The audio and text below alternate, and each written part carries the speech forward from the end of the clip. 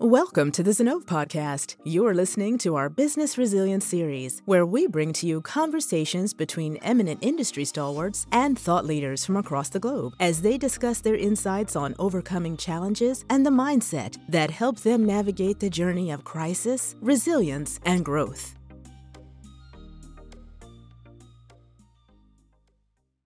Welcome to the latest episode of Zinnov podcast. I'm Pari Natarajan, CEO of Zinnov, and I'll be your host today.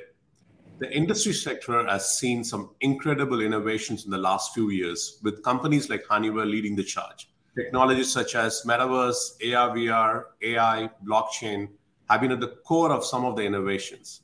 So what will the next decade look like for the industrial technology? What are the technologies that will drive innovation and transform how industrial companies operate? To shed light on this interesting topic, we have with us Suresh, Senior Vice President, Chief Technology and Innovation Officer at Honeywell. Suresh is the driving force behind the company's disruptive technologies, innovative product development, and global R&D efforts. His global perspective on business operations has helped catapult Honeywell to new heights. Welcome, Suresh. It's a pleasure to have you join us today. Yeah, great to join your session, Pari. Great to be here. Suresh, Honeywell has been at the forefront of digital transformation in the industrial sector. Considering your technology strategy, how do you view the potential of emerging technologies, be it Metaverse, AR/VR, from an industrial and manufacturing application perspective? Are these technologies aligned to Honeywell's long-term mission for the industry? Yeah, the short answer, Pari, is yes.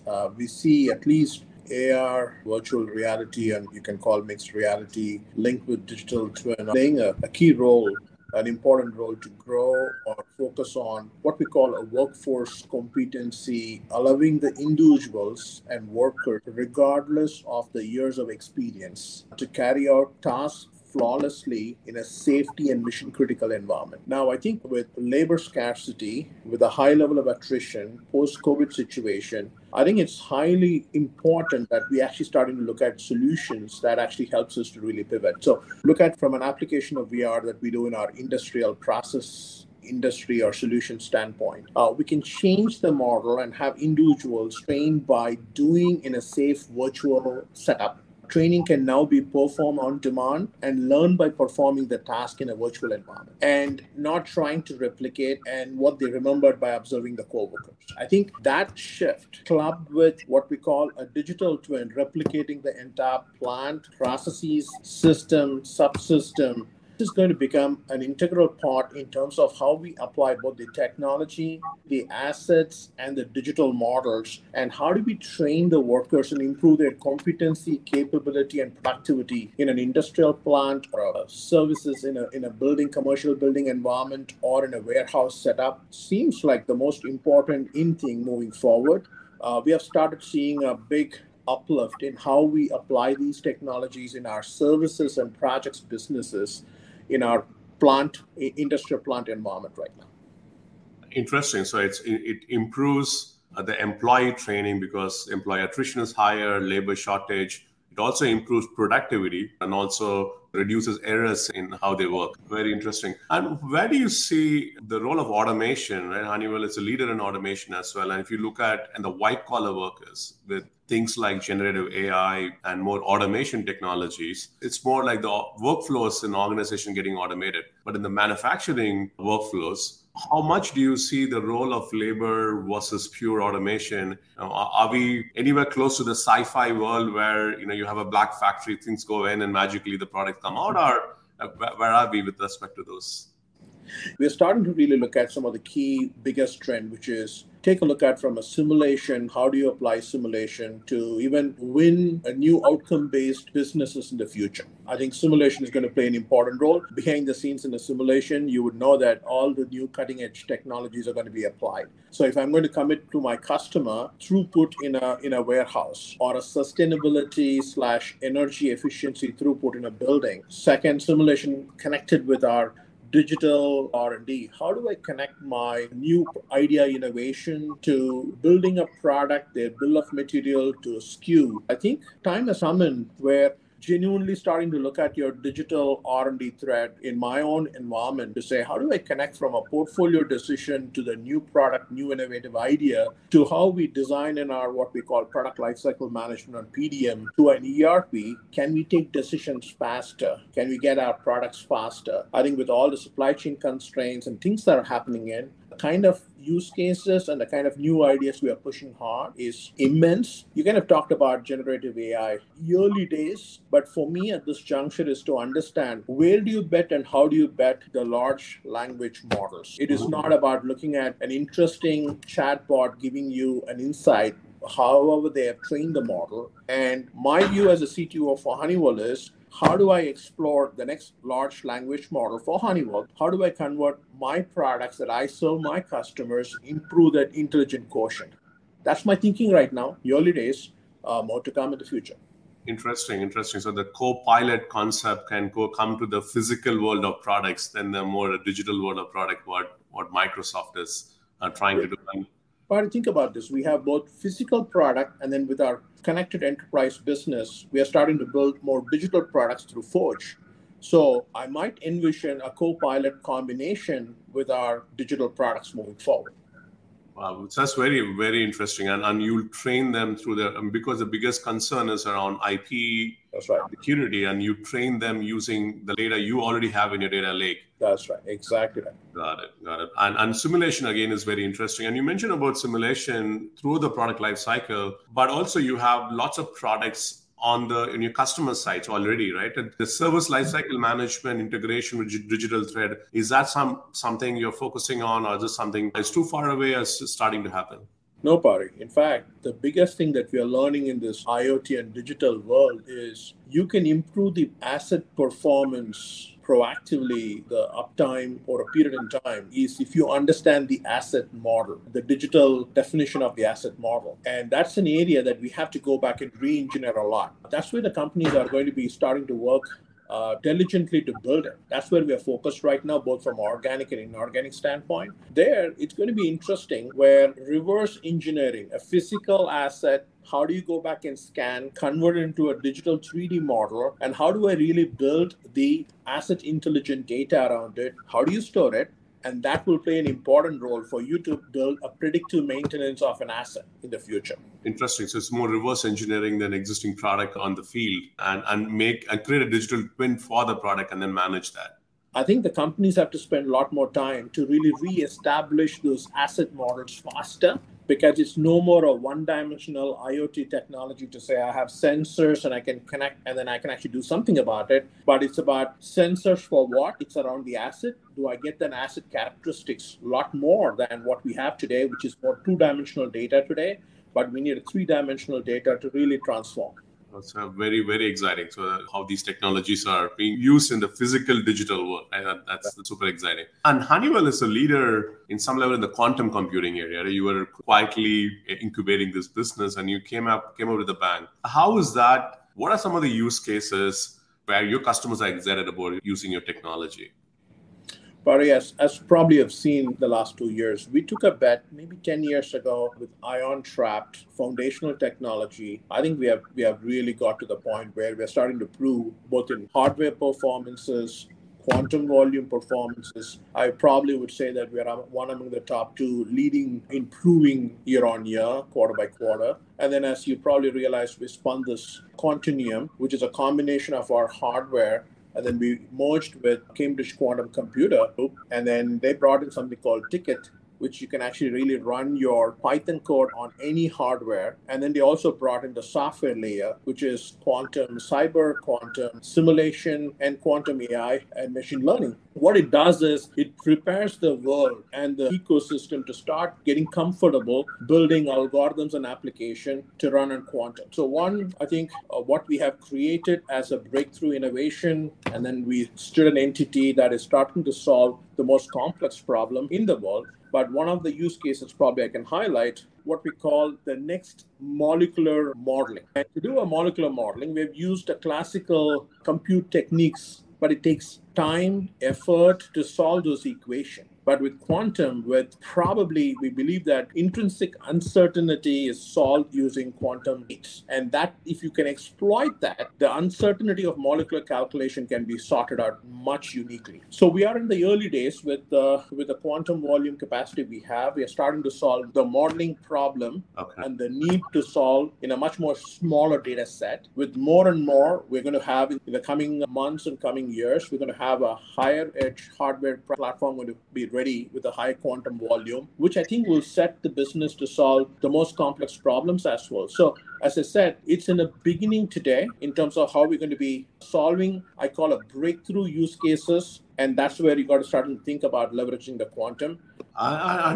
So one is quantum, which is going in a high-paced innovation cycle, and then you have AI models getting trained. Right? You see that somehow converging where AI models are going to be trained on quantum, and thereby in our quest to get to more general AI, will quantum go to play a role, or it will still continue to be the more traditional cloud parallel processing-based model training?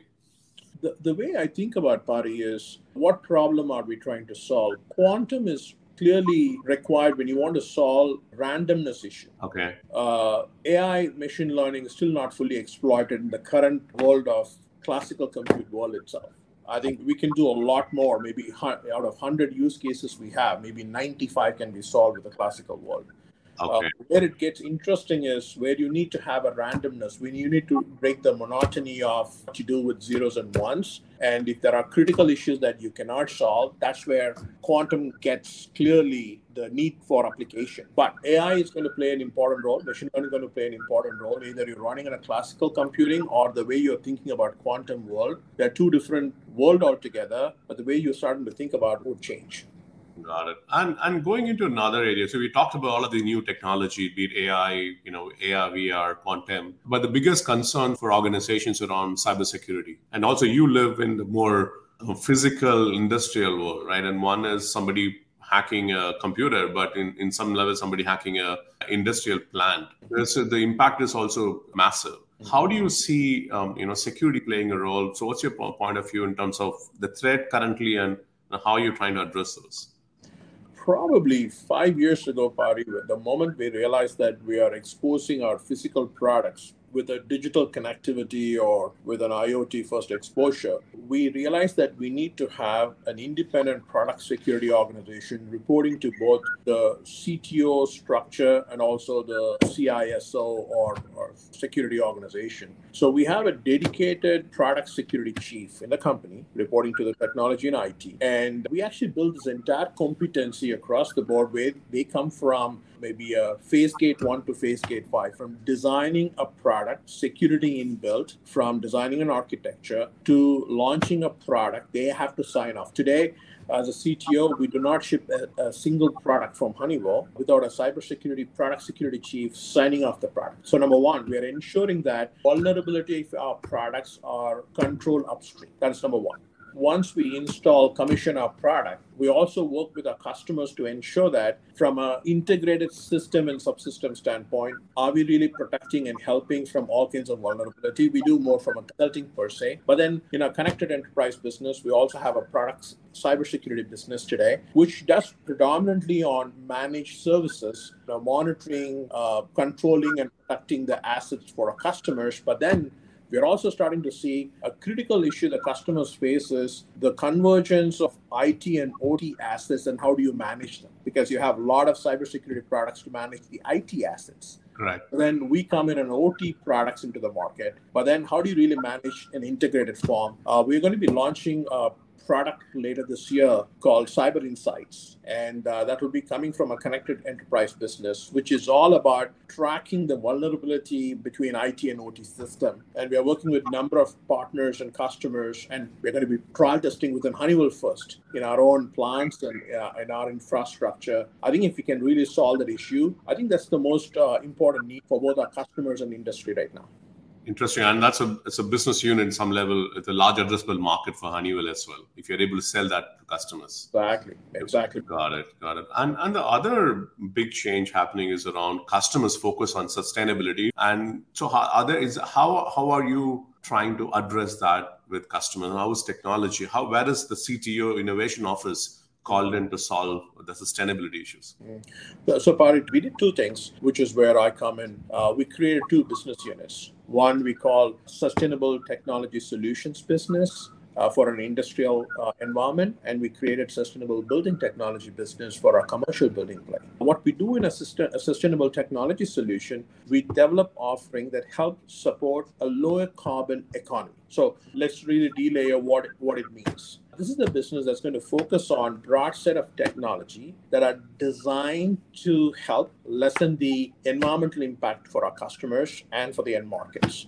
So things like renewable fuels, things like energy storage, blue, green, hydrogen, carbon capture, plastic recycling. Even the last month or so, we just launched our hydrogen solution for ExxonMobil, and a number of launches are happening right there.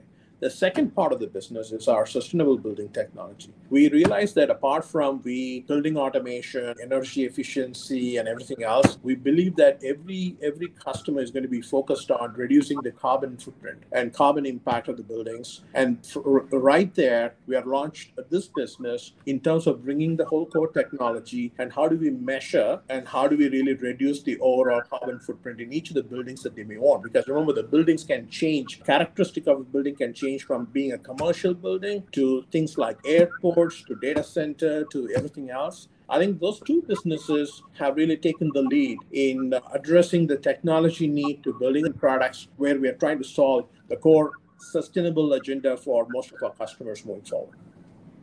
Interesting. So again, it seemed like it's a large business unit. It's just not you're embedding into your existing products. And one other area I want to dive in, you talked about very interesting technologies, but how do you find the talent to be able to drive this, right? The skill, how do you think about workforce to be ready to innovate on these technologies and support your customers in this transformation? But this topic is pretty interesting, right? Meaning the cannibalization of our skills, maybe 10 years ago, it used to take probably once in a 10-year life cycle. Then 5 years ago, it seemed like every 2-3 years, you need to refresh your skill set. But I think we live in a world right now, every year or every 6 months, something is happening dramatically. I'm key in establishing this skills index or talent index metric, because to your point, if that data is getting refreshed faster, if that index is getting refreshed faster, if you don't measure something, you can't really talk about it. Sure. That's my first response to that point. But few examples. Conventionally, we would have done saying it's all organically, you got to innovate. We would invest in advanced technology as a corporate lab or within the business unit. And then we would have taken probably a few years before we can get the technology to a commercialization discussion. Now, I think we are changing an approach where we say we start with innovating with the customers. So basically, we sketch out and we say we'll work with them for the first 6 to 12 months to prove whether their value prop can be solved with a technology we get closer to. That's number one. I think we are not designing anything without knowing who the customer is, marquee customer is. I think that helps to improve that cycle. Second, co-partnering with both our venture portfolio companies and with some other technology players. And then the third one is internally, we do a lot more, but one of the things that I'm starting to do very uniquely is we are trying to take bets by creating a same problem with two different groups within the company, trying to see how they can actually solve the same issue. I think through this process, you're actually really distributing your bets externally, internally, even within internally, your ability to handpick a talent that may bring in a skill set across the company. We are trying to take those bets and we call them as breakthrough innovation. So even though I kind of talked about the operating system, that is actually pressure testing the kind of skills you need to have for you to really have a best performing output, because it's a raw material into your innovation machine and it has to really start to prove it. The churn will happen. The churn will happen naturally based on how and what you plan to do. So one is you talked about the index, which is you measure sooner so you can able to get your team to adopt faster. And then you're extending the innovation capability to your partners so that what is in their roadmap, what is in your roadmap, it's aligned and with your VC ecosystem, and also interestingly with your internal team where you're creating pods to be able to drive it. So one question though is if you look at the VC ecosystem, right, there is an outsized benefit if an idea succeeds. And that's one of the reasons why engineers work 24/7 in a very constrained environment, because they have an opportunity to have a big upside and they don't succeed. It's a huge risk. But when you have working in a large company, right, they have the buffer and they probably don't have the biggest, you give them a pat on the back, maybe a bonus for driving a breakthrough innovation, not the same upside, but they fail, they can go back to the job. So there's no downside. So how do you not simulate that environment like a VC? So there are 5 ideas that I can say where the Honeywell team was able to build an exclusive businesses, and they are starting to really grow the business. Through the business, your pay or bonus or incentive is all linked to how you create. So if you really don't, sure, you go back to your core NPI products you're going to work on. But the thrill, I think we are starting to see right now, people want to be successful even within the broader Honeywell. And the thrill in terms of creating a new business, driving organic growth, innovating, we are starting to see that culturally changing dramatically. People are wanting to be in that winning team or wanting to really create a new business within Honeywell. I think that's the shift that's going to happen, Pari. I think if companies like Honeywell can do this, I think we can actually create that external ecosystem headset within the broader company as well. That's where, but this starts from CEO, chairman, not just the CTO's job, and then the chief commercial officer and the business units. I think we are starting to really, in the early days, but I think we are on a right track right now. That's very, very interesting. So it's in some level, there is a lot of changes happening in technology, and Honeywell is taking a leadership in driving those, both in terms of market-facing technology and also around security and sustainability, and also creating a culture within the company, right, in terms of right skills as well as the right environment for people to be able to innovate. Thanks a lot, Suresh, for taking the time to have the discussion with us. Appreciate it. Anytime, Pari. And thanks for having a thought-provoking discussion, because as the industry needs all of us shaping up, at the same time sharing and probably co-creating new thinking in this world. So thanks for having me today, and connect sooner. And that's all for today's episode. We'll be back soon with another episode and with another industry veteran. Till then, take care and stay curious. Thank you for listening to this episode of the Business Resilience Series. Stay tuned for more such interesting episodes. You can listen to our podcast on Apple Podcast, Google Podcast, Spotify, or wherever you get your podcast from. To know more about Zinnov, visit our website, www.zinnov.com, or drop us a note at info@zinnov.com. Follow us on Twitter @Zinnov for regular updates on our content. Thank you again for listening to the Business Resilience Series of the Zinnov Podcast.